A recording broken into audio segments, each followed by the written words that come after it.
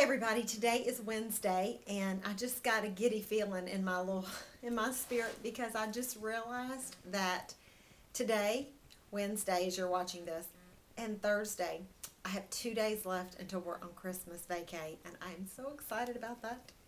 Um, I just get tickled when I don't have to get up and go somewhere every day. I love that.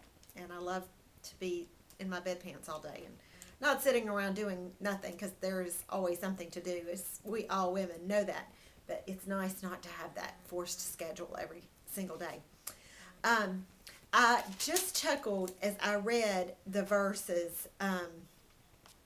key verse today, because I remember reading this verse for the first time a few years ago as I read through the Bible, and I remember going, yes, yes, I finally have proof that physical exercise is not as important as spiritual exercise.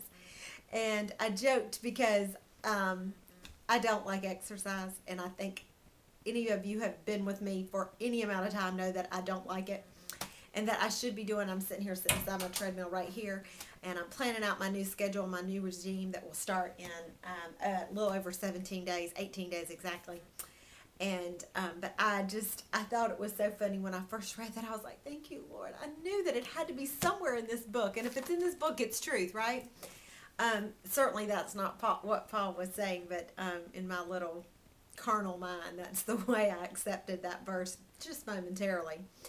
But Paul was speaking in this area. He's speaking to those Greeks who were into physical fitness and they were into physical appearance, and they were into competition and the things of their body and the outward appearance. And he is just letting them know that there is more to life than that. But I love the way that there's a great relationship there between our godliness and our spiritual exercise and our physical exercise. And I heard this morning on the radio, I can't remember what station I heard it on, honestly, but it was talking about going on a cruise. And I thought, you know what? That really describes where I've been for the last 3 months. Is on a cruise. That we get to the point, have been at the point in this synopsis, and then this lesson today ties it all in, is that I've pressed cruise control, or I have put my mind on cruise and have not been um, pursuing godliness the way that I once was. Am I reading? Yes. Am I teaching? Yes.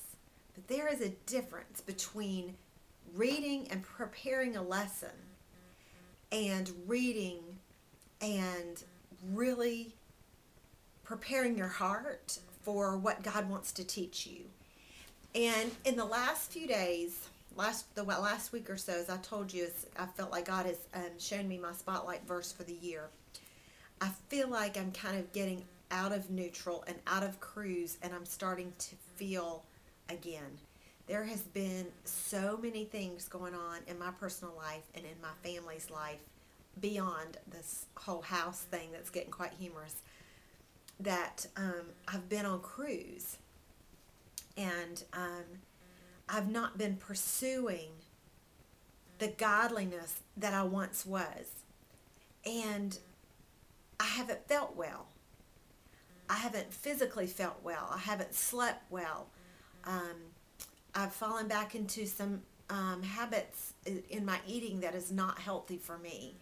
But out of not coincidence, out of convenience is what I'm looking for. The word I'm looking for. Out of convenience, I've fallen back into some wrong patterns that I had put to rest, I thought, earlier in the year.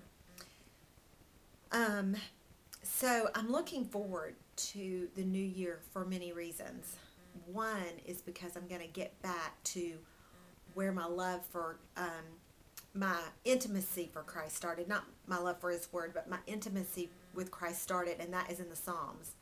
And that, started about 9 years ago, is where I started reading the Bible. This is long before I even found the chronological Bible, but I started in the Psalms. And so I'm looking forward to that, to getting back to that place. Because when I get back to that place and I take it out of neutral and put it into drive, I believe with all of my heart that my physical well-being will definitely change when my spiritual well-being changes. And I'm starting to recognize that, but it's perfectly outlined in our scripture here today. Our physical appearance disappears and our good health deteriorates. But godliness is lasting. It's permanent, and the benefits don't fade. Our key verse says physical training is good, but training for godliness is much better, promising benefits in this life and the life to come. And boy, do I want better. I want a training program that's better. And that's certainly what we will be doing, at least personally for me next year, is getting on a better training schedule, a better training regimen, But with our physical appearance disappearing and our health deteriorating, we want to pursue godliness in our spiritual health. And what I've seen is when we get that part in the right gear, I don't mean perfect, but we keep moving towards the goal of being holy and of Christ and Christ-like, our spiritual health helps our physical health. And I listed just the ways that came to my mind, and perhaps today you can think of even more. But peace and direction will reduce our anxieties. We get peace and we get direction when we get to know God, because it's His Word that directs us. It's His Holy Spirit that leads us, and it's His Holy Spirit that comforts us and gives us that peace.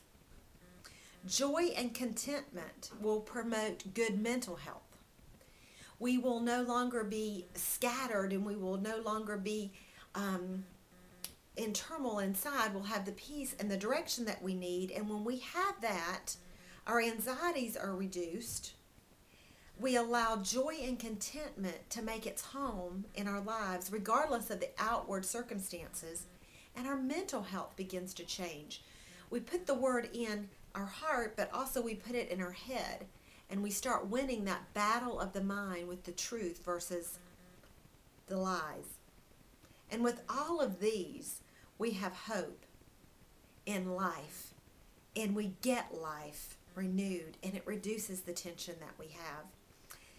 There's just no way of escaping the cause and effect that spiritual health, good spiritual health, godliness, pursuing that godliness and the spiritual health, the effect that it has on our physical health. I love the Greek word there that means, that defines godliness, Eusebia, and I may be pronouncing that wrong, but Eusebia. It's someone's inter-response to the things of God, which shows itself godly or in reference to. Godly heart response. It's a natural expression, a reverence to God. The only way that we can have a godly heart response to God, that our natural becomes a way of expressing ourselves in reverence to God is natural, is to get to know Him and to spend time with Him and to get Him in our head and in our heart, as well as His Word in our head and in His heart. And we have been doing that all since January 1st. Even if it doesn't seem like we've moved too far, like in the last few months for me, it's been a very slow moving progression. But I've been pursuing that and hope to pick up the speed in 2012, and I look forward to that. But there is a relationship between our spiritual health and our physical health. And for me, I want to devote myself to the much better training program that Paul talked to Timothy about in his letter. And, I think it's really neat that we get to read Paul's letters to Timothy and to the different churches. And, it's really illegal to read someone's mail, but I'm certainly glad that it's not illegal for us to read this mail, because this is definitely life-changing. And as I'm sure it was for Timothy and those people that he was ministering to, as well as it is to us today. So there we have it. Our physical health is directly influenced by our spiritual health. So let's pursue godly spiritual health. And I'm just really looking forward to next year. And hey, I'm looking forward to tomorrow. I'm looking forward to today and where I'm going to go today in my journey with God.